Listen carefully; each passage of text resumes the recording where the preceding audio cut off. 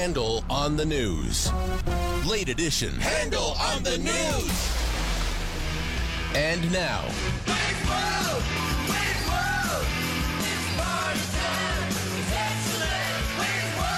KFI AM 640. If this is true, then Jennifer, you're Garth. Oh, I am. Showing. I mean, your hair is not, it's not the same as Garth's, but it's not the same. Thank you. Right? I play mean air guitar. Let me see. I think that. Actually, hold that. You know what? During the break, we'll get a little video of you playing air guitar and put that up for people to see. It is. That's great. Yeah, thank you for playing along. Sure. It is a Bill Handel show. Bill out today giving the keynote speech at the San Bernardino Sheriff's Conference. Another picture up on our Twitter at Bill Handel Show, and you can see him there with a bunch of guys in uniform. That's really intimidating to go before a whole room of cops. Not for him. Yeah, he's true. not, although he's behaving himself. But also in this photograph, you can see the person who is most important to Bill getting through the day without messing it up. Oh. She is right there next to him in this photograph. So go check it out on our Twitter. Now, let's do Handel on the News Late Edition with Garth and me. Lead story. Yeah, lead story. Thank you. Yeah, a mass casualty incident at a South Carolina prison. 7 inmates killed, at least 17 other inmates requiring medical attention. And some guys got where they weren't supposed to be, and they all started fighting with each other. And, man, they got problems with those prisons in South Carolina. They really do. This is the deadliest violence outbreak in recent history. But last year, 4 inmates were killed at a different prison in South Carolina. Same kind of thing. They get into a big fight. And the prison system there's had many violent incidents like this. Yeah, the prisoners don't just go after each other. They go after the wardens, too. Yeah. 3 weeks ago, some inmates briefly held an officer hostage, and they took control of part of the dorm. Now, these are all at different prisons. It's not one prison has all these problems every day.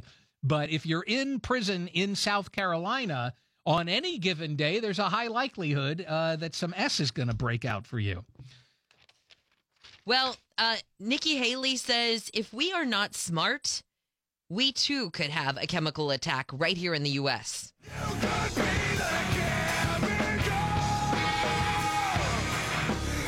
She was on Fox News Sunday, and she said this very easily could happen in the U.S. if we're not smart and if we're not conscious of what's happening, and that we cannot allow even the smallest use of chemical weapons. And that's why you saw the president strike this past weekend. It's actually interesting to me that we haven't had one. Yeah. That for some reason, a combination of however difficult it must be to get into the country with a chemical agent, coupled with law enforcement's abilities to detect and stop those plots, that we haven't had a release of a chemical weapon here by some terrorists. But she's right. Obviously, we can't just rest on our laurels. And also, she's right. If we're dumb, it could end up happening. Yeah. Well, over in Great Britain, they're getting ready for possible Russian retaliation. And this is over, of course, Britain's participation in those strikes against Syria. But they're mostly looking at some kind of cyber response from Russia. UK's National Cybersecurity Center said the threat of a cyber attack against Britain from Russia is at its highest possible level. And that makes sense that it would be a cyber attack. Yeah. Because that way they can do it. They can always claim, oh, it wasn't us again. And, you know, eventually we'll be able to trace it back to somebody, you would think. And then they'll deny it. Right. And then it'll just be this stupid thing where we have our reality where we know they did it, and they have their reality where they swear they didn't. Right. Oh, no. I know. The vice president, look, when you're a vice president, it's always this job. Sometimes the job is made fun of. You don't really get to do anything. And unfortunately, that's coming true for Mike Pence. Out. He wanted to have John Lerner, a guy who is currently a deputy to Nikki Haley. He wanted to have John Lerner come on board as his national security advisor because the vice president gets to have his own advisor. And John Lerner's out. He's pulled out. Apparently, it was causing too much consternation, according to one, this is supposedly a GOP source, said it caused a big damn mess. And it's because John Lerner is on record as being anti-President Trump. Well, you could see how that could cause a little mess. And so the president wanted to block Pence from hiring the guy. And I guess John Lerner said, look, I don't need any of this. Because he still has his job with Nikki Haley. Yeah. So you know what? One government job per person is probably fair anyway, right?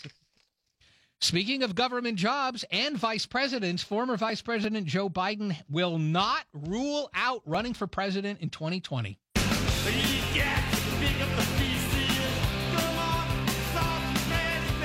Remember when he said he'd like to beat the hell out of Donald Trump? Oh, yeah. Well, I guess now he's thinking about trying to beat the hell out of him at the ballot box. I think this was a given. Didn't you assume he was going to run? Well, he hasn't said he's going to run. He just will not say that he won't run. Which is why I think he will run. And here's what he's saying, and I sort of get this. He's saying, well, I hope other people step up. He's basically saying, I hope somebody good runs, but if nobody good will run for the Democrats, I'll do it. All right, let's take our pause here, and then when we come back, more Handel on the News late edition right here on KFI AM 640. Jennifer Jones-Lee.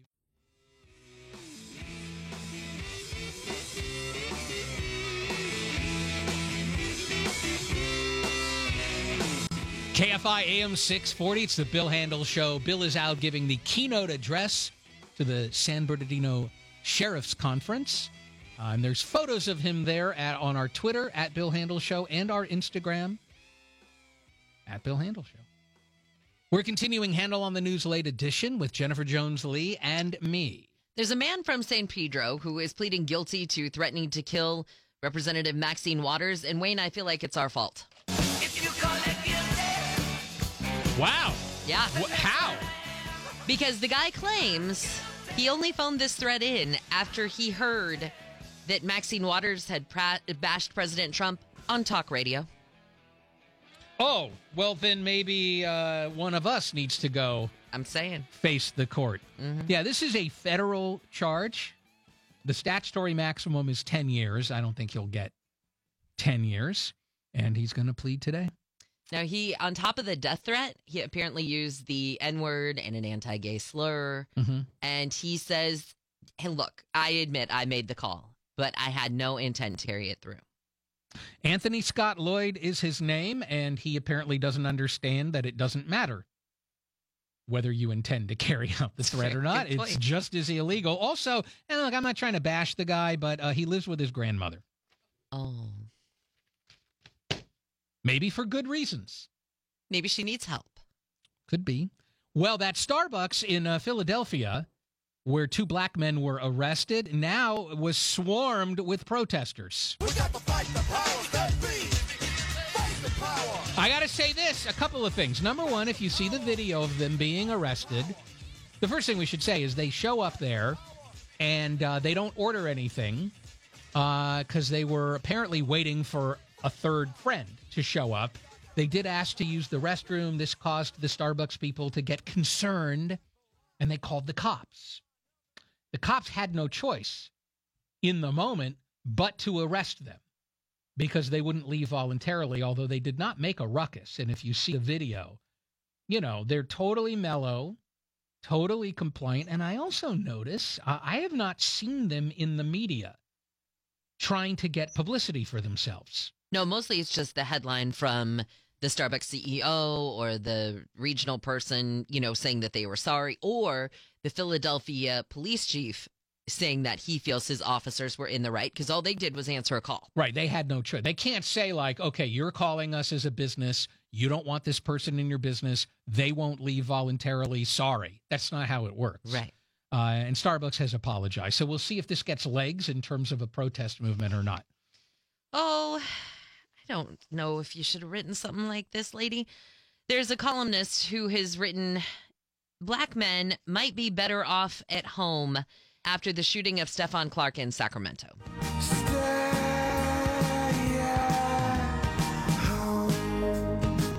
So this woman, Marsha Corson, wrote this article, and she said, according to the Sacramento Bee, the latest census data show 89% of residents who live in Rancho Murrieta are white, 1% are black. And then she goes on to say that police have to be careful not to overreact, and you black men might be better off at home after a certain hour. Now, she won't respond. Apparently, they've been trying to get in touch with her, and she's not commenting. Her boss, however, says, we do not condone the notion of a minority curfew. And the columnist is the definition of tone deaf on this issue. I called this morning and let her know I was upset. And they say that there will be an explanation in next week's edition. But, I mean, short of her saying something, how can he explain anything for her? He can't. I think we're past the point in society of wanting to know what was in people's heads when they say things, although we should. It is relevant. And here's the thing. Is it possible that when she said black men might be better off at home, that's another way of saying, yeah, the cops are really racist and dangerous? In other words, was it piling on the first part of the sentence, police have to be careful not to overreact? Or was she doing what some people are saying, which is saying, yeah, cops should calm down, but you black guys should stay home? And it's just hard to know. It's hard to know, but either way, it just... No, it looks terrible right now, and whether or not she'll have an opportunity to speak, I don't know. Well, a cop up in Oakland is suing, saying he was wrongfully terminated. Because I'm going to sue! So I suppose we need to know why he was terminated. Well, this guy's named Cullen Faith. And one night back in 2015, he's out with a buddy at Monaghan's Bar, which great is bar, by the way. it, but it's where all the cops are. That's why it's in a great Oakland, bar. right? Super fun. Gets drunk, ends up at some random house, banging on the door, demanding to be let in. The guy who lives at the house comes out, so the cop kicks him in the stomach. Oh, then the woman comes out and he throws her to the ground. He was charged with some misdemeanors. He did plead no contest to public intoxication and disturbing the peace. Got 1 day in jail. He's on probation through March of 2021. So they fired him from being a cop. And he says that wasn't fair. It's probably fair. I would think so. The part that, not only that, but did you see that? So the family, the couple that he kicked and, threw or whatever, they file this federal rights suit against the city and Faith, but they settled for $35,000. I feel like they could have gotten a lot more somehow. It depends. It's, one guy got kicked in the stomach. The lady got thrown to the ground. I don't know. By, off-duty drunk cop, though. I'm sort of surprised that he wants to revisit that fateful night. Yeah, you might in just this lawsuit. leave it alone. Let it go. That's fine. Yeah. And we'll see what happens. All right. That is Handel on the News Late Edition.